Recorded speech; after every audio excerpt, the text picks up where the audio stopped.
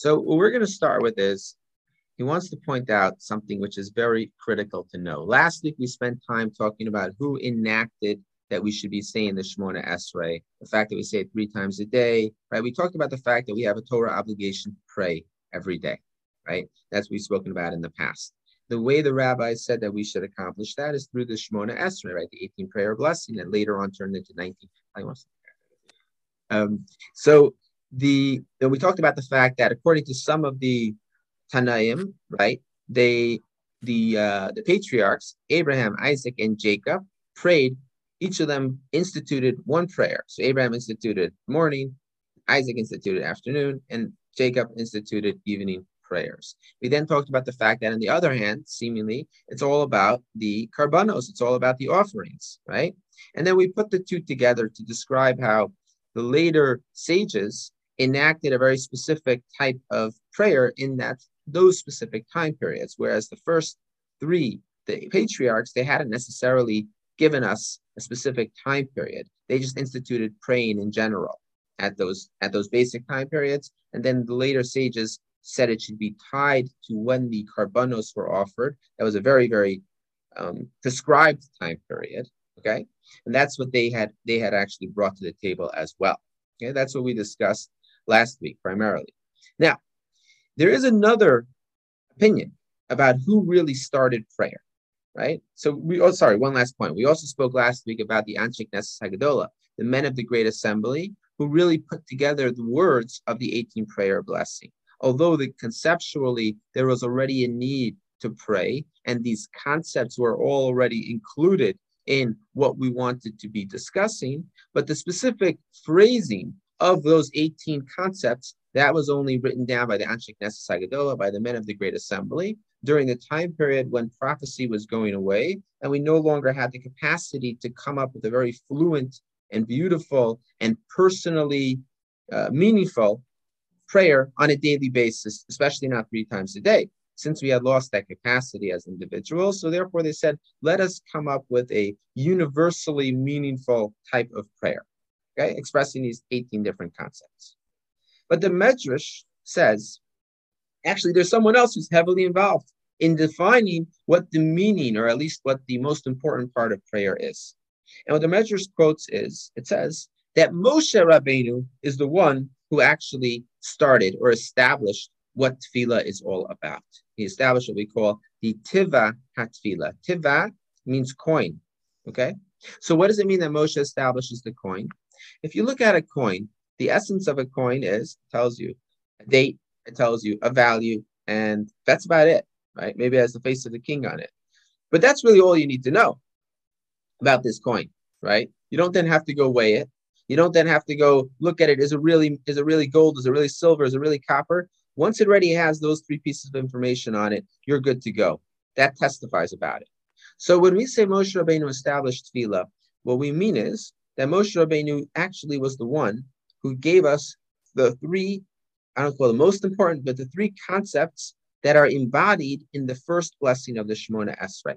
Okay, so if you open up your Siddur to page 99, 98 in the Hebrew, what we find is when we begin the Shemona Esrei, we say, Baruch atah Hashem, blessed are you Hashem, Elokeinu, our God, Ve'elokei Avotenu, and God of our forefathers, Elokei Avraham, Elokei Yitzchak, Elokei Yaakov. We are defining God as being the God of us, the God of our fathers, and in specific, the God of the 3 patriarchs. Now then the next 3 words that we use, next 4 words, I should say, Hakel, Hagadol, Hagibar, Vahanora. Okay, so what does that mean? Hakel means the great one, right? The Hagadol means big, or large or something, big, great. Hagibar means the mighty one. Gibor is a mighty one, right? We call Shimshon Hagibar, Samson the mighty one. Vahanora, and the awesome God. Okay, now that phrase right there of Gadol, Gibar, Nora. Let's look at our first source. Okay, first source is Devarim 10:17, right? Deuteronomy 10:17. And what we read is like this: Ki Hashem Elokechem. Moshe Rabbeinu was speaking to the Jewish people right before he dies. Ki Hashem Elokechem, Hu Elokeha Elokim, right? Hashem, your God, is the master of gods, right, so to speak, like the supreme God, really. So this right here is Sefaria doesn't want to write down the actual name of Hashem, so they wrote it like this instead. But it really says Va'ado, the name of Hashem, Va'adonai, Ha'adonim, right? And the Lord of all lords, so to speak. It doesn't mean that he actually is the Lord over other lords, but it means he is the Lord that is greater than all other potential lords. Hakel, Hagadol, Hagibar, Vahanora. So Moshe uses these four phrases to describe God: the supreme, the great, the mighty, and the awesome God. So Moshe was the one who actually first used that phrase that we then find in our Shemona Esrei of Hakel, Hagadol, Hagibar, Vahanora. So what the Medrash tells us is that's because Moshe was actually the first one to put together this phrase, and that phrase is critical to our understanding of what the Shemona Esrei is. In fact, in halacha, if someone does not have the proper level of concentration during davening, as long as they have the proper level of concentration during the first blessing of Shemona Esrei, they don't have to go back. If they don't even have the proper level of concentration in the first blessing of Shemona Esrei, then they have to start again. Okay? But as long as they have the proper level in the first blessing, it's already sufficient. Because the concepts that are expressed in the first blessing really encapsulate everything that we're going to discuss. Now, when I say sufficient, obviously I mean not ideal, but sufficient after the fact. Ideally, of course, we have the proper level of concentration throughout our prayer service, but sometimes it doesn't happen, unfortunately. Okay? So let's now discuss, we'll spend a little bit of time discussing what are these concepts that we speak of, right? What are these concepts that Moshe Rabbeinu was trying to express over here, right? When he says that this is the Kel, the Gadol, the Gibar, the Hanora. What are these concepts? Okay, so let's look at source number 2. Holly, I just printed out the source sheet. Okay, so source number 2 is Tehillim, and in Psalms 106:21, right? Kuf Vav Chaf Aleph, and it says Shaklu Kel Moshiam Ose Gedolos B'Mitzrayim. We are describing God, and we're describing the Jewish people, that they forgot God who saved them, right? What did he do? He did Gedolos, great deeds, right? Osa did Gedolos, great, B'Mitzrayim, great deeds in Mitzrayim. What type of great deeds are we referring to? When we speak about God, we can speak about different aspects of God. Of course, it's all one God. We're not Zoroastrians who believe that there's two different types of gods. One God is nice, one God isn't. The God of peace, the God of punishment, right? That's not what we mean. What we mean is in terms of how does God manifest his presence in this world? And we talk about two different aspects of how God interacts with this world and causes things to happen in this world. We talk about the Midas Hadin, the Midas Harachamim, or Midas HaChesed. How do we translate that? As when God is acting as a judge, right? And when God is acting as a compassionate one. There are two different elements. There's mercy and justice. They are both essential. The Medrash tells us that God can only create the world when he is operating from a state of mercy, because otherwise the world would not continue to exist. That being said, there are times when God operates in his guise as judge and is acting and operating justice. When we talk about God in Egypt, who makes the Gedolos in Egypt, the great deeds in Egypt, which type of great deeds are we speaking about? Right? Because in Egypt, we can talk about different things. We can talk about the fact that he saves the Jewish people. We can talk about the fact that he's pinpoint precision, right? Unlike the Russians, or who knows, maybe this is exactly what they intend to do, but pinpoint precision in terms of only hitting the Egyptians and saving all of the Jewish people. So which aspect of God do we speak of when we say Gadol? Great. So look at source number 3. In a different place in Tehillim, we use a phrase for God. Chanun v'rachum Hashem. Chanun v'rachum means gracious and merciful. Hashem, God. Erech apayim. Erech means to be lengthened or prolonged. Apayim, his anger does not come right away. He slows his anger.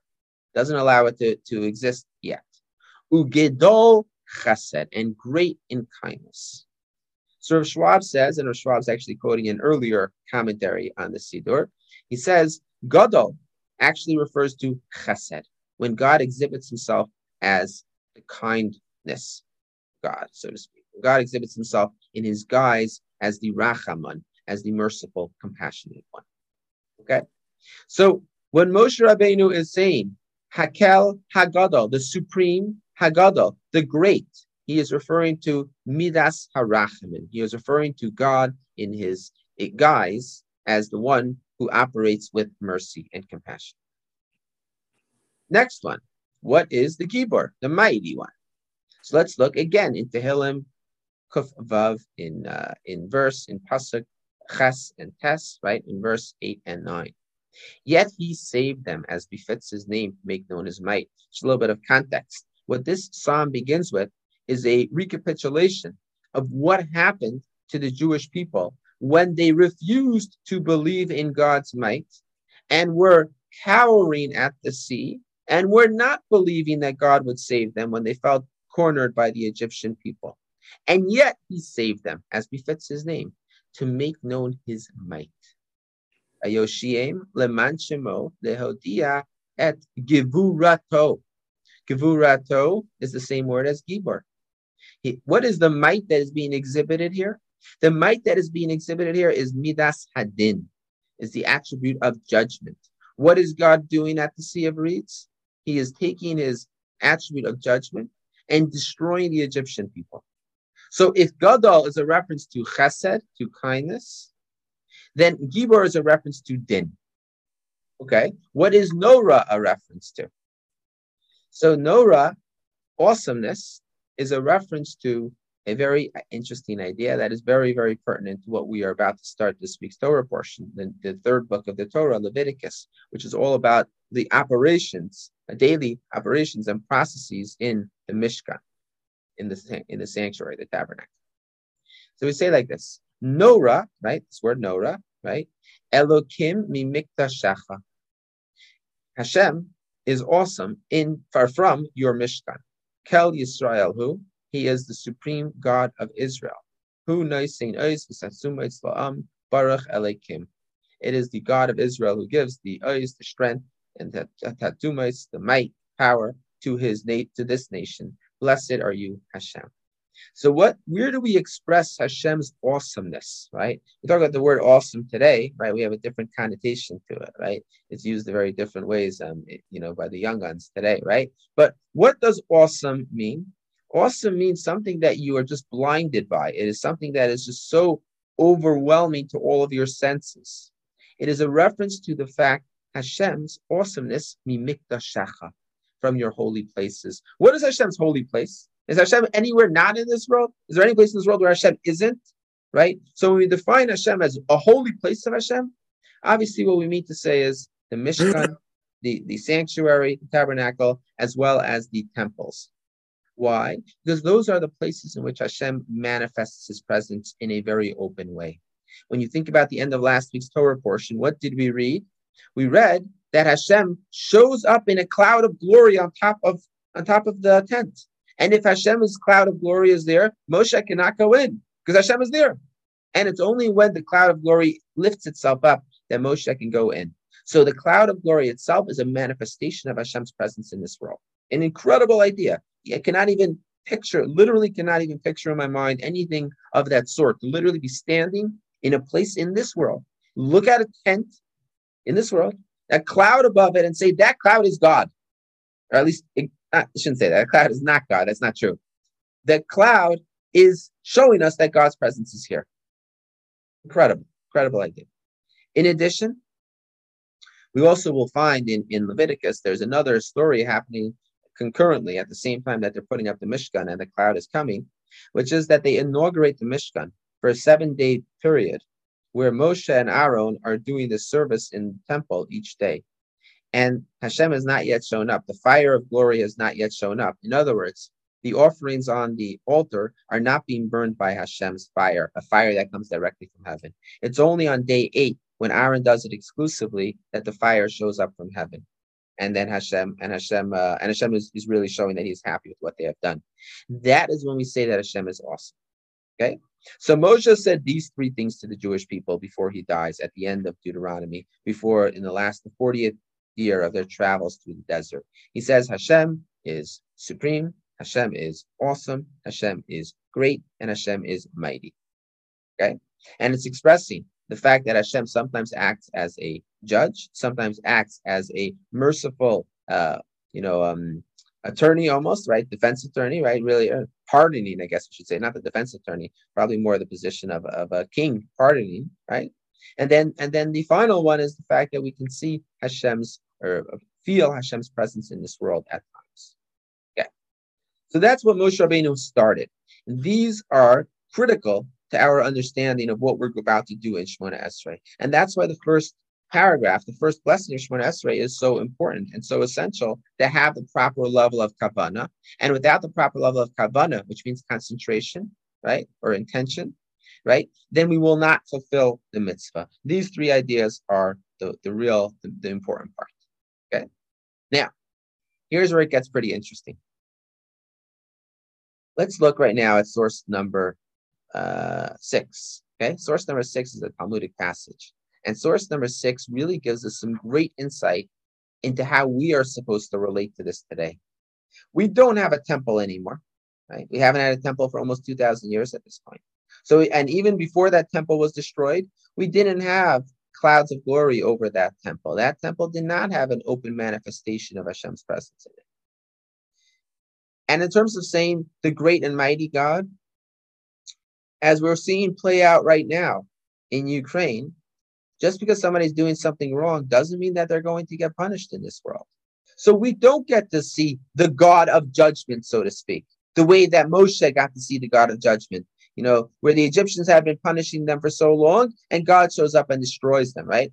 Kind of like, like in a movie where a kid's getting bullied for a long time. And then finally you get to see the kid who was bullied finally stands up for himself and, punches the other guy in the face. And you're like, yes, finally you got him back, right? So we don't get to see that in this world anymore, right? We don't get to see Hashem doing that. We see people act with impunity, evil actors with impunity, and no one is stopping it.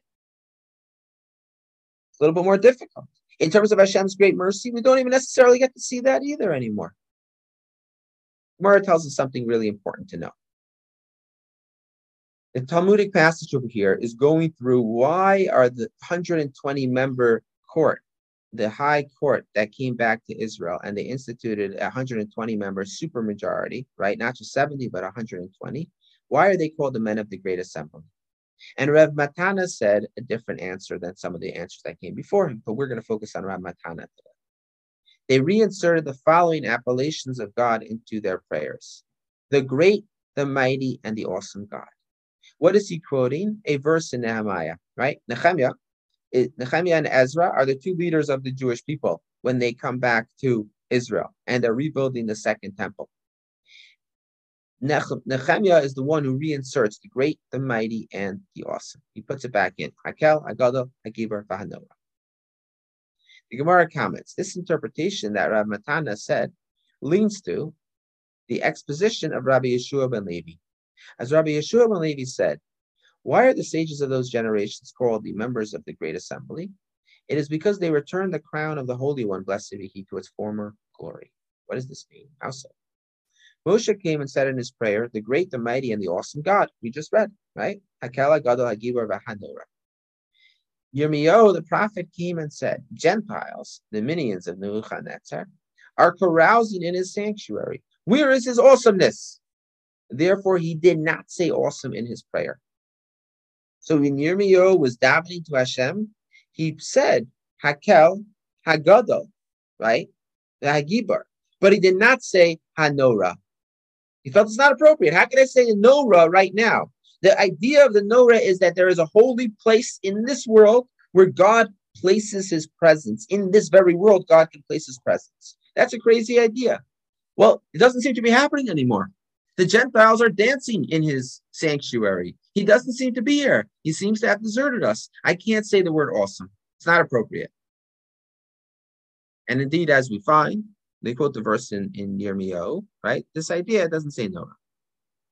Daniel came and said, Gentiles are enslaving his children. Where is his might, his gibor, his din, his attribute of justice? What should be happening is people are hurting, oppressing, persecuting the Jewish people, creating terrible, terrible conditions for them. Where is the great and mighty God who says, I am the God of justice, and I will immediately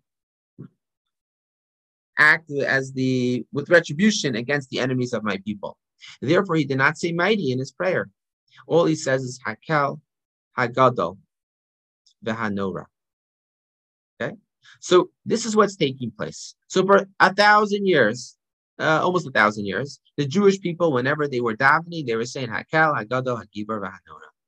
Yirmiyahu comes around towards the end of the destruction of the first Beis HaMikdash, first temple, and says, I can no longer say Nora, because Hashem does not seem to be here in the Beis HaMikdash anymore. Daniel comes and says, I can't say might, I can't say Gibor, because they're getting abused. The members of the Great Assembly came and said, on the contrary, this is the might of his might. This is the fullest expression of it, that he conquers his inclination and that he exercises patience towards the wicked. A fascinating idea. You want to talk about Gibor? You want to talk about who's truly the strong one? There's a very big difference between a king in this world, between a dictator, an authoritarian in this world, and God. I'll tell you the difference. The difference is that king, he's here for a finite amount of time. If he does not carry out retribution on his enemies, he has no further recourse to retribution in the future. God lives forever. And God has a world of the souls. And if he doesn't punish people in this world, trust me, there is a punishment coming in the next world. That is the greatest might of all. Right? The person who doesn't have so much might, he needs to establish his bona fides, right? And immediately say, you're messing with me? Let me show you what's going to happen to you, right? But the person, not the person, but God, who has all the might in the world, doesn't even need to express it, because he can wait. God's anger is flared by the Gentile nations, enslavement of his people. Yet he expresses tremendous might by suppressing his anger, holding back, punishing them immediately. Therefore, it is still appropriate to refer to God as mighty. And these acts also express his awesomeness. What we thought is that the awesomeness of God is the very fact that he manifests himself in this world. His presence is close to us, palpable at the temple. But now the Gemara says the men of the Great Assembly were able to come up with a different idea. Were it not for the awesomeness of the Holy One, blessed be he, how could one people, i.e. the Jewish people, who are alone and hated by the Gentile nations, survive among the nations? Okay? So actually, you know what's the greatest manifestation of Hashem in this world? You thought it was when you went to the Beis HaMikdash in those holy, holy times, and everybody purified themselves first, and we were wearing special clothing, and the entire Jewish people are gathered together, and there's a cloud of glory. Nope. It's not the greatest manifestation of Hashem. You know what the greatest manifestation of Hashem is? The fact that we survived the exile. Very reminiscent of the famous statement by Rabbi Yaakov Emden. Rabbi Yaakov Emden was a great, great rabbi living in the 1700s in Amsterdam and then Altoona. And he was asked, he wrote in one of his books, the greatest miracle that Hashem has ever done is not the splitting of the sea. It's not Har Sinai. It's the fact that the Jewish people still survive amongst all the other nations. I think it's an important thing for us to remember. And I'll tell you why. Because sometimes we get so caught up with fighting against, the anti-Semites and thinking that it's up to us to save the Jewish people. And if we don't do X, Y, and Z, and we don't get this act passed, and we don't, condemn this, then who knows what will happen. And I'm not saying we shouldn't do that, but I'm saying let's not forget something. We have a Hashem, and the Hashem is going to take care of us no matter what. Now, the Gemara asks an obvious question, and the rabbis, i.e. Jeremiah and Daniel, these two prophets, how could they do this and uproot an ordinance instituted by Moshe, the greatest teacher who instituted the mention of these attributes in prayer? Rabbi Elazar said they did so because they knew the Holy One, blessed be he is truthful and hates a lie. Consequently, they did not speak falsely about him. So Yirmiyahu and Daniel are both prophets, but they're not able to perceive the attribute of might and awesomeness, given the circumstances that were happening to the Jewish people at that time. Therefore, we can't say those words. We cannot say those words if we don't feel them. Now, once again, how are we supposed to say these words if we don't feel them, right? So the answer is the Anshe Knesset Hagadola, the men of the Great Assembly, they came along and they had a completely different perspective. Now, why do they have a completely different perspective? Were they holier than Jeremiah? Were they holier than Daniel? Why are they able to recognize that the greatest manifestation of God is actually in the exile? Why are they able to recognize that the greatest strength, exhibition of the strength of God, is that he does not need to punish in this world? He can punish forever. Why do they able to realize that and not Jeremiah and Daniel? So I think there actually is something unique about coming to it from a state of exile and not coming to it from a state of higher levels or holiness where they had actually experienced the open presence of God previously. And for them, the come down was so great that they couldn't possibly bridge that gap. But for those of us who were born and those who are living in exile our whole lives, right, but we're able to recognize the greatness of God, that's something which is even more special, right? And we'll get back to that a little bit later as well. I want to bring up that point again a little bit later, but I also want to go a little bit further. Okay. So now we keep on calling it the Shemona Esrei. Shemona Esrei is Hebrew for 18. Now, technically, our Shemona Esrei today has 19 blessings. The 19th blessing was put in at a later point because of the heretics. And the 19th blessing was that the heretics should cease from Israel. And we actually don't say that the heretics should die. We say that they should cease their heresy and they should come back to the true faith. Okay. But technically, the original institution was always 18 blessings. And many different sources in the sages try to kind of link up why did the sages feel this necessity, the Anshe Knesset HaGedolah, the men of the Great Assembly, what was the necessity to sort of have 18? Where's this number 18? Where does it come from, right? So 18 is Chai, right? But it happens not to be something that the sages are pointing out when they talk about why it's 18. But there's something else that's very significant. And they come up with many different places in the Torah where you can find 18 specifically. For example, Rabbi Shmuel, the son of Nachmani, stated, this number corresponds to the 18 instances in which the names of the patriarchs are mentioned simultaneously in the Torah. Okay. In other words, there are 18 places in the Torah where we put together Avram, Yitzchak, and Yaakov. Okay, beautiful. Okay. But here's something very critical. Rabbi Shimon held, right? So we're in source number 7, 4 lines from the bottom. Rabbi Shimon held the 18 benedictions correspond to the 18 vertebrae in a man's spinal column. When a man prays and genuflects, he is required to bow down until all the vertebrae in his spinal column are loosened. As it is said, all my bones shall say, O Lord, who is like unto you? Okay? So therefore, what he's saying is this. Ultimately, all of these numbers are very significant. 18, we find many different places. But what it really boils down to is all of these 18s, it's associated with 18 vertebrae. What do the 18 vertebrae have to do with anything? Why is this something? Because when you are praying the Shemona Esrei, you have to bend your knees and bow. Once, twice, 3, 4 times altogether, you bend your knees and bow. And then once you bow down without even bending your knees. And when you do so, the Talmud says you should bow down until you actually feel your vertebrae getting loosened up a little bit. So you should bend your back. You know, people who do yoga all the time might not have any feeling of their back getting loosened and the vertebrae getting loosened. But for those of us who don't necessarily do that, so when we bow down, you feel like your vertebrae are actually getting loosened. Okay. Why is this so important that your vertebrae need to feel like they are becoming loosened? So Shirit pointed out at the beginning that last week we were talking about the smicha of Geula to Tefillah, the importance of talking about the fact that God redeems us, immediately preceding the fact that we are now going to daven. And Rav Schwab explained, I explained last week from Rav Schwab, right, that what's the concept? The concept is that Geula is about Hashem acting as our closest relative, and our way of reciprocating is by us being ready to sacrifice ourselves, by ready to commit our lives to the service of Hashem. Because tefillah is about me saying I am committing to a relationship and committing to keeping the Torah and to keeping the mitzvos.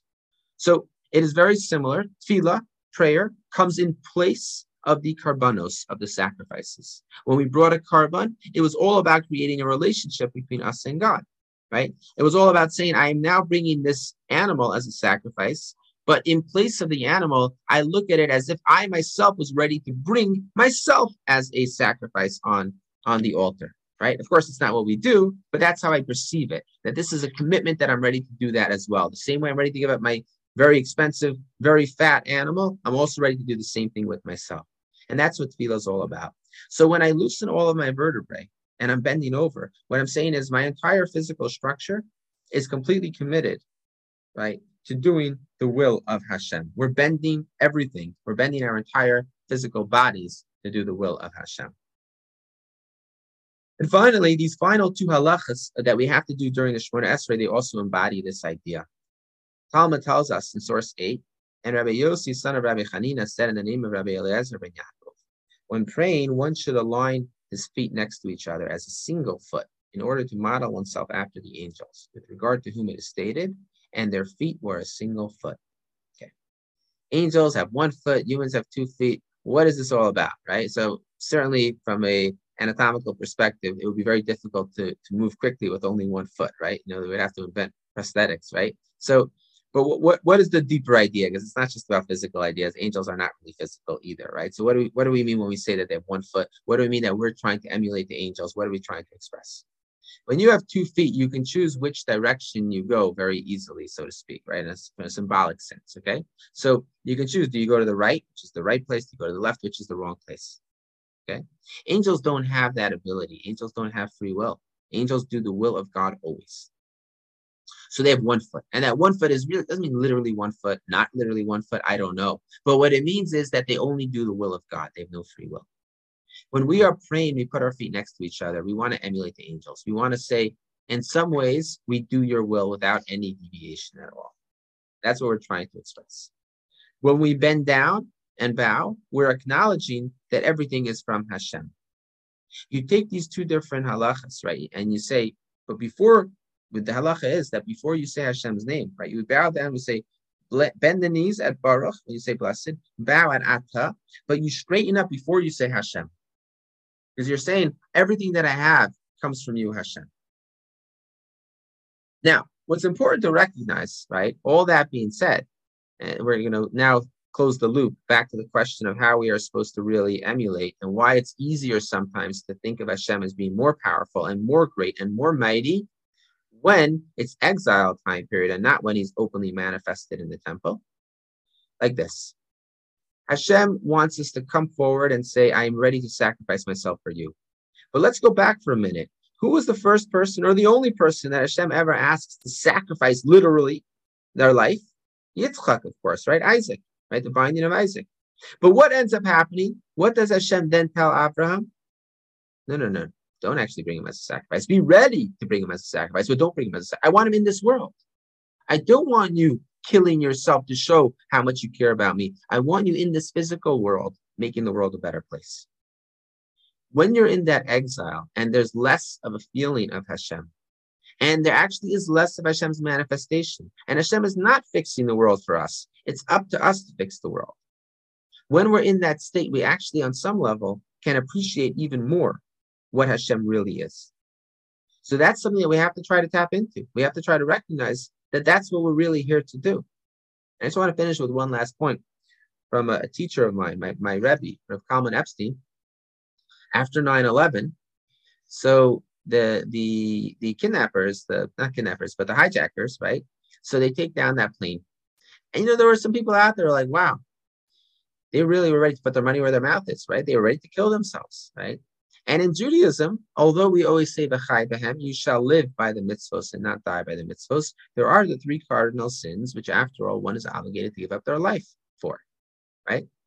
So there are those 3 cardinal sins, and those 3 cardinal sins, if somebody says, listen, I'm not going to worship idols no matter what you do, we do celebrate them, right? So why is it that we celebrate those people? Maybe we should, on some twisted level, have some sort of appreciation for the hijackers ready to give up their life for their belief. So what Rebbe said is like this. He said there's a very critical difference between Judaism and Islam. What Judaism says is we want you to live in this world, to make this world a better place. The world to come is not physical at all. The world to come, there is no more opportunity for uplifting, for elevating of oneself, right? It is a spiritual world. And therefore, our focus is always on life in this world. And therefore, Judaism will never glorify people who kill. Never, ever. And therefore, it doesn't have a system where, yes, I'm willing to give up my life to kill other people. No, that doesn't make any sense, right? It's actually the exact opposite in Judaism, right? But in other institutions where it's only about the physical, right? And then they're saying, hey, you know what? Even our world to come reward is all a physical reward as well, right? So then they say, okay, fine, I'm ready to kill other people, because it's not coming from a space of I'm willing to do the will of God no matter what, but the will of God is to create in this world. The will of God is to kill, right? It's a completely different mindset. And therefore, you can't compare their willingness to sacrifice themselves to our willingness to sacrifice ourselves, where God says, I don't want you sacrificing yourself for me. I want you to continue in this world, and I want you to be willing to give yourself up, but not to actually give yourself up. So when we dive in the Shemona Esrei and we start that first beginning, the first blessing, we say Hakel Hagadol Hagibor V'Hanora. We have to understand with an appreciation and a perspective that is unique to exile Jews, right? I don't mean diaspora as opposed to Israel, because Israel is also still exiled. We don't have Hashem's presence in Israel yet. We don't have the temple rebuilt yet, right? So what we mean to say is we need to appreciate that from the perspective of where we are today, how much we can actually, some levels, appreciate even more so the power of Hashem. But we have to recognize that it comes from these two ideas, that Hashem's power is that he's willing to forego punishment in this world to do it in the next world. And the fact that the survival of the Jewish people has kept us going until now will always continue, right? And the very last point I just wanted to share, I don't know how many of you have seen it, but the line from Natan Sharansky at the Sheva Brachot. Natan Sharansky, the famous refusnik, who then became a Chavar Knesset, right? He was a member of the Knesset in Israel, and he wrote a book called The Case for Democracy that was the impetus for George Bush's fight against the axis of evil after 9/11. So Natan Sharansky was at a Sheva Brachot of a child whose parents actually were both murdered in a terror attack in Israel when he was 7 years old. And he was at the Sheva Brachot, which is the after party at a wedding where people toast. And he said, he grew up in Donetsk in Ukraine, and he was in jail for many, many years. And he grew up, and he said on your identity card, what it would say is, it would say different things about your about which country you're from, or which ethnic group you're from, Ukrainian, Cossack, and so on. It didn't really make a difference what it said. The only thing that made a difference was if you were Jewish, because if you were Jewish, you knew you couldn't get into university. It would be a miracle if you got into university. You knew you would have difficulty getting your ration cards. Everything was more difficult if you were Jewish in Ukraine when he was growing up. And people would try to hide their Jewish identity. He said, but now we're looking at what's happening in the world today, and people are trying to get out of Ukraine. And they all want to say is, I am Jewish. And they're all trying to figure out, how can I say I'm Jewish? How can I say I'm related to a Jew? Because they know if they say they're a Jew, then Jews all around the world are going to come to save them, right?